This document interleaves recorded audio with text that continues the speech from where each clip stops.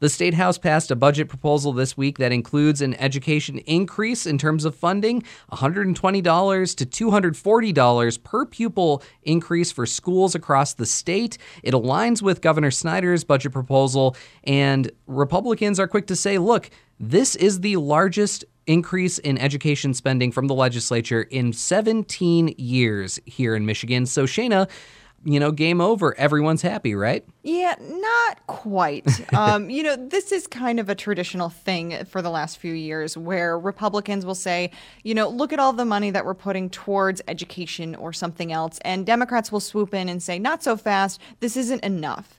So what Democrats would like to see is not only a higher foundation allowance, although they are happy that this foundation allowance is increased. What they want to also see is more targeted money. So their argument is that you can't just put money into the foundation allowance. You also need to put more money into specific higher needs areas. So higher needs schools, special education, things like that. And so I spoke with Democratic Representative Adam Zemke, and this is how he explained the necessity of that. It can't just be more tacked onto the foundation grant. It's got to be more in a targeted fashion to ensure that the students who need it the most are getting the resources.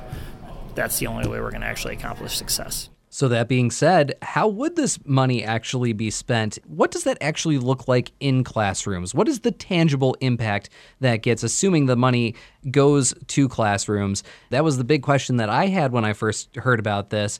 And so I turned to Michael Adonisio. He's a professor here at Wayne State in the School of Education. He's a public schools funding expert here in Michigan. And this is what he had to say about where he expects this money to end up in most districts. I suspect a good number of school districts will focus on the classroom and see what they can do in terms of possibly hiring some more teachers or other aides to help with teaching and learning in the classroom. Local school boards, in some cases, may be able to consider raises for their teachers. So again, those are all good things that are problems here in Michigan when it comes to how many teachers are actually in classrooms full-time and certified.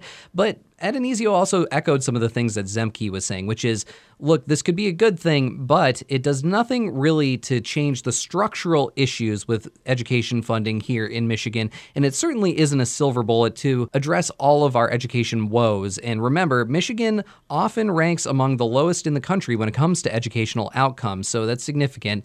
And he also says with this adequacy study that was done that was meant to answer the question, how much does it cost to educate a student adequately here in Michigan? He says this doesn't even come close. So I think that there's clearly still some things to be considered in Lansing, but it's sort of yet to see whether or not that conversation will actually ever happen, Shayna. Yeah, and I mean, we're still very early into the budget cycle. This is just the House's proposal. So we also have to look at the Senate budget, which should be coming up here soon. And then, the House, the Senate, they're probably not going to have the same numbers. So they're going to meet together. They're going to, sort of knock their heads together on this one. And then it's going to have to go to the governor. So we're still kind of in the very early stages of what our spending plan for education in the next fiscal year is going to look like.